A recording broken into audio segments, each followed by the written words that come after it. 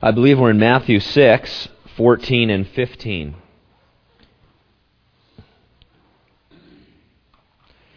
We've just finished looking at the disciples' prayer that the Lord gave us for the last 2 weeks.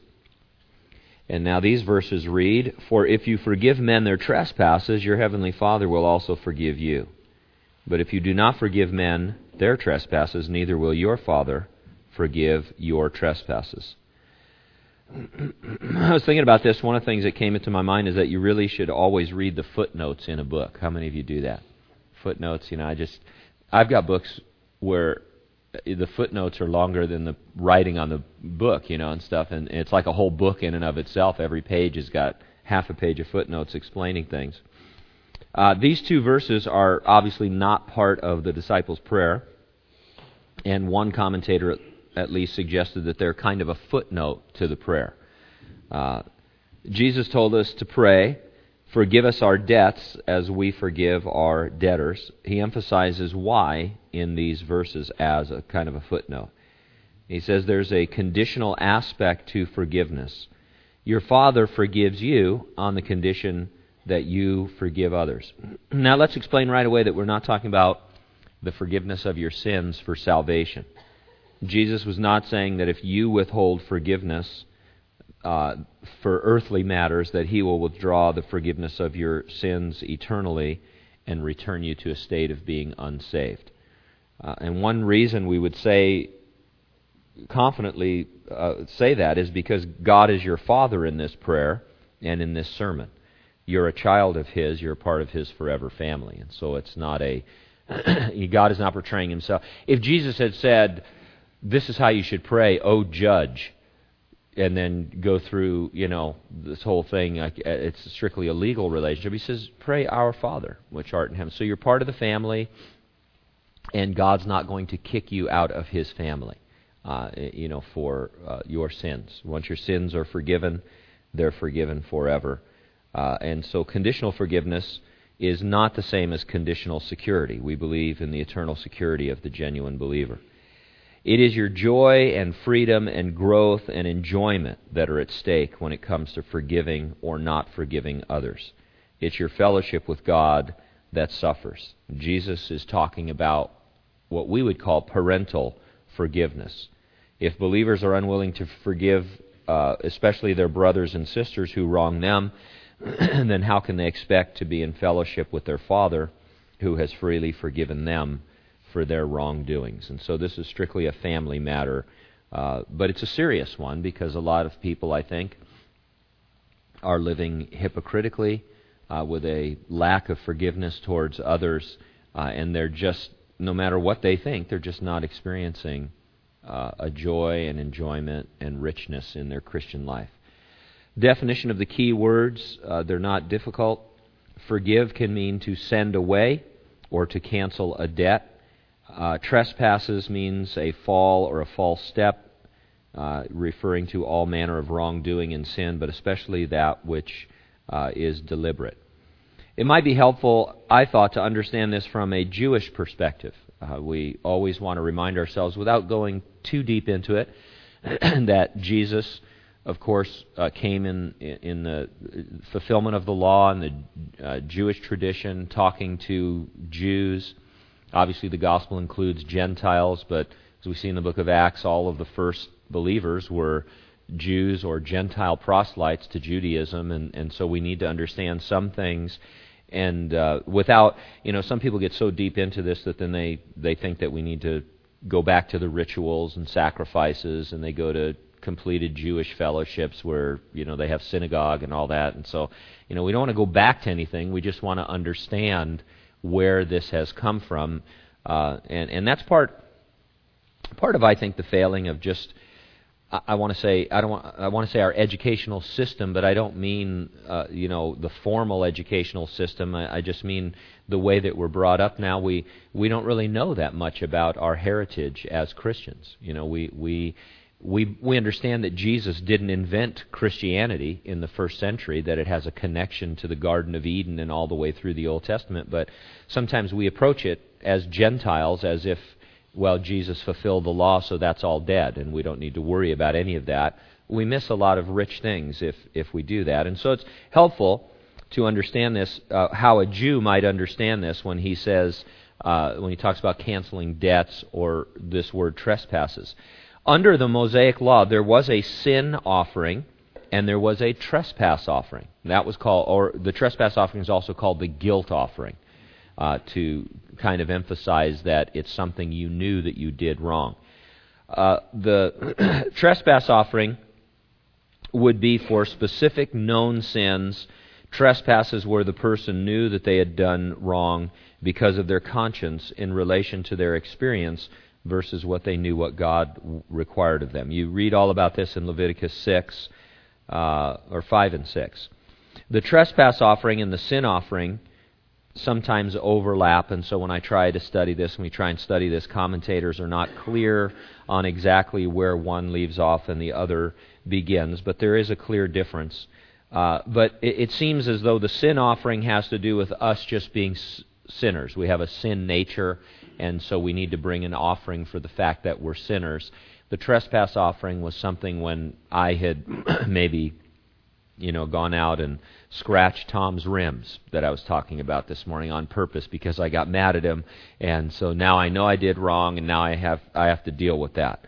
And so there are sins of negligence, fraud, omission, violations of personal rights, failure to keep promises, and things like that are some examples that are listed in Leviticus. And again, they're examples, not every possible thing that you could do. There's about 10 of them, I think, listed there in Leviticus, but it just gives you an idea of the scope of a trespass. And what happened in the trespass offering is you would express a desire for reconciliation, and you would make restitution because you would bring a sacrifice and you would add to it the value of the thing that was destroyed or lost, and so you were really paying back, and you were adding 1/5 on top of that. And so it was. This is the context that Jesus is talking about. And so here is Jesus. He's telling his audience that the true meaning of the trespass offering is to be reconciled with others and to remain in fellowship with them. But now the way to do it was not through sacrifice, but through forgiveness, that we would forgive one another. And there would be no need for you to go to the priest and offer your sacrifice and do all of that. And the interesting thing about this, of course, is that Jesus fulfills the requirements as our sacrifice for both the sin and the trespass offerings. Think of those two different Old Testament rituals that we just briefly discussed while I read this from 1 John. It's in chapters 1 and 2. John writes and he says, "The blood of Jesus Christ, his Son, cleanses us from all sin. If we say we have no sin, we deceive ourselves, and the truth is not in us. If we confess our sins, he's faithful and just to forgive us our sins and cleanse us from all unrighteousness. If we say that we have not sinned, we make him a liar, and his word is not in us. These things I write to you that you may not sin. If anyone sins, we have an advocate with the Father, Jesus Christ the righteous, and he himself is the propitiation for our sins, and not for ours only, but for the whole world."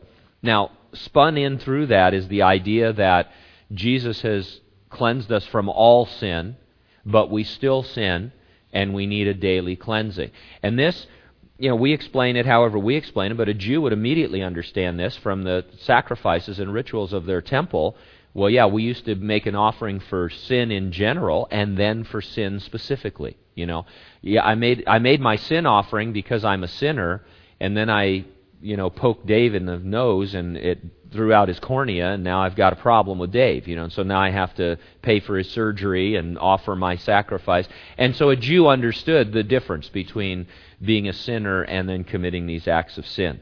So we're cleansed from all sin, but we've been forgiven our sins at salvation, but we still need the forgiveness of our daily sins. And by the way, this really resolves this whole issue that millions of books, well, not millions, but thousands of books, and maybe millions of pages have been written about, what do you mean if you don't forgive others, God won't forgive you? Well, if you're a Jew, that's not an issue because you know what's being talked about, that you have an earthly issue that you have to deal with. And theologians go crazy trying to oh, he's not talking about your salvation, and here's why. But a Jew doesn't have these problems. And so sometimes it's helpful to know these things just to solve issues that we make up ourselves. So when Jesus says, if you don't forgive others, your Father's not forgiving you, a Jew would understand that they just hadn't gone through this process of being reconciled, and so therefore there was a problem in their community. We think that we're losing our salvation, and so that's not it at all. So anyway, now that we're clear on all of that, I want to make an application of this that will encourage us to have generally a more forgiving spirit towards others. First of all, in Isaiah 53, verse 10, the Bible says, "Yet it pleased the Lord to bruise him.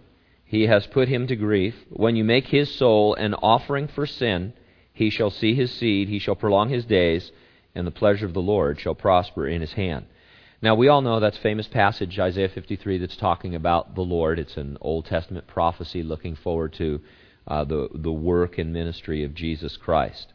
And in the midst of that, it says that you make his soul an offering for sin. And that phrase, offering for sin, reads a guilt offering. And again, if you have knowledge of the Old Testament rituals from Leviticus, we're talking about the specific guilt offering, not just, in general that when Jesus gets sacrificed that he'll cover things, but he specifically is the guilt offering. He would be everyone's once-for-all guilt offering. And so if that's true in a spiritual sense, when someone trespasses against me, the guilt or the trespass offering has already been made by Jesus. And to a certain extent, I can see myself as being more than compensated by the Lord himself, who gives me all things. And this is a little bit radical, but in one sense, I can forgive even if I'm not asked to forgive. So this is the idea. In the Old Testament, I did something to you willfully. I need to make a trespass offering, a guilt offering because of my conscience. We have an issue. I add to it to make restitution. We're reconciled. Isaiah says Jesus is that offering, and he's been made once for all for everyone. And so when you sin against me, then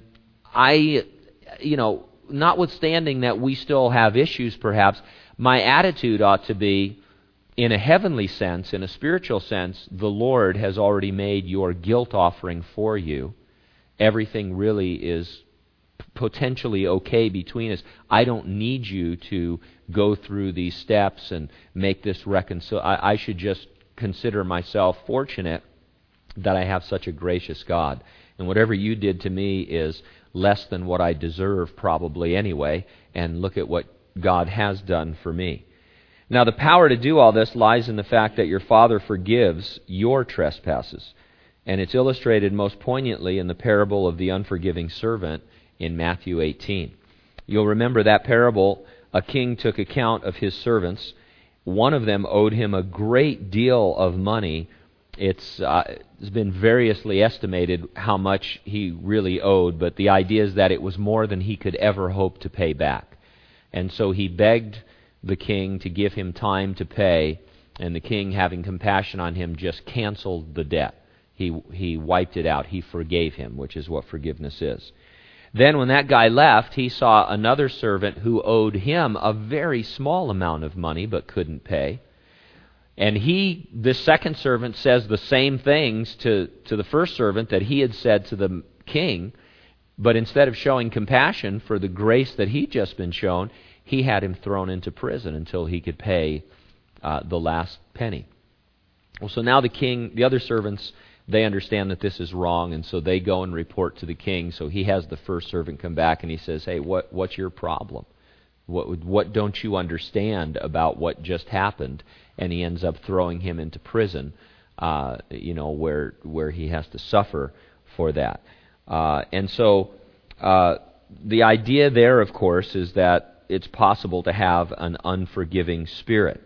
Let me read it to you. It says, the end of that story, Matthew 18, his master, after he had called him, said to him, "You wicked servant, I forgave you all that debt because you begged me. Should you not also have had compassion on your fellow servant, just as I had pity on you?" His master was angry, delivered him to the torturers until he should pay all that was due to him. So my heavenly Father also will do to you if each of you from his heart does not forgive his brother his trespasses. I never, I need to do a study on this, but I never understood debtor's prison or torturing people that owe you money. I mean, how are they going to pay you if they're in prison being tortured? You're going to be tortured until you pay me everything you owe me. But it's pretty crazy. Anyway, that's what they did in those days. I assume that your family then came to your aid is what really happened. It's not much different than that today in some foreign countries. I remember visiting the jails in the Philippines. I mean, you don't eat if your family doesn't bring you food and clothing. I mean, it's a jail in the truest sense of the word. You're just incarcerated and on your own, pretty much, if you don't have some connections on the outside. We would interpret the punishment in Matthew 18 as discipline in this life and the loss of reward at the judgment seat of Christ. Again, these are theological decisions that you have to make along the way. Are we talking about he didn't forgive on an earthly level, so now is God going to withdraw his heavenly forgiveness and leave you lost in your sins? We would say no, because he is our Father, and secondly, because of a Jew who didn't make a trespass offering he was still a Jew. He just was not in fellowship with other Jews, and they put pressure on him. And I think one of the things too here, and I'm just saying this on speculation, but I don't think we understand the same sense of community that other people used to have. Like if you were part of a Jewish community, there was intense peer pressure in that community to do the right thing. There were only a handful of you, and you all had to kind of stick together. And if I offended Ron, then all of you, you were on me about that. Hey, you need to make it right with Ron so that we can go forward as a community. And we don't really understand, even in the church. The church is a place where you could feel that, but just in general, we don't have that kind of pressure. Some families do in our area, more so than in other areas. You've got these strong Portuguese Catholic families where there's a lot of pressure in the family. Strong Dutch families, where there's a lot of pressure in the family to stay together, all go to the same, churches and schools and that kind of a thing. And you talk to people around here, and it's like, well, yeah, I'd like to do that, but hey, we have 17 generations that have done this, and as soon as you try to break out of that, you're really heavily pressured to stay in, and so that's one thing we don't understand. We think of ourselves as independent. We don't understand the kind of pressure that these communities would bring to bear. We don't even really have that in our families so much anymore. Not to criticize anybody who's been married and divorced and remarried, but the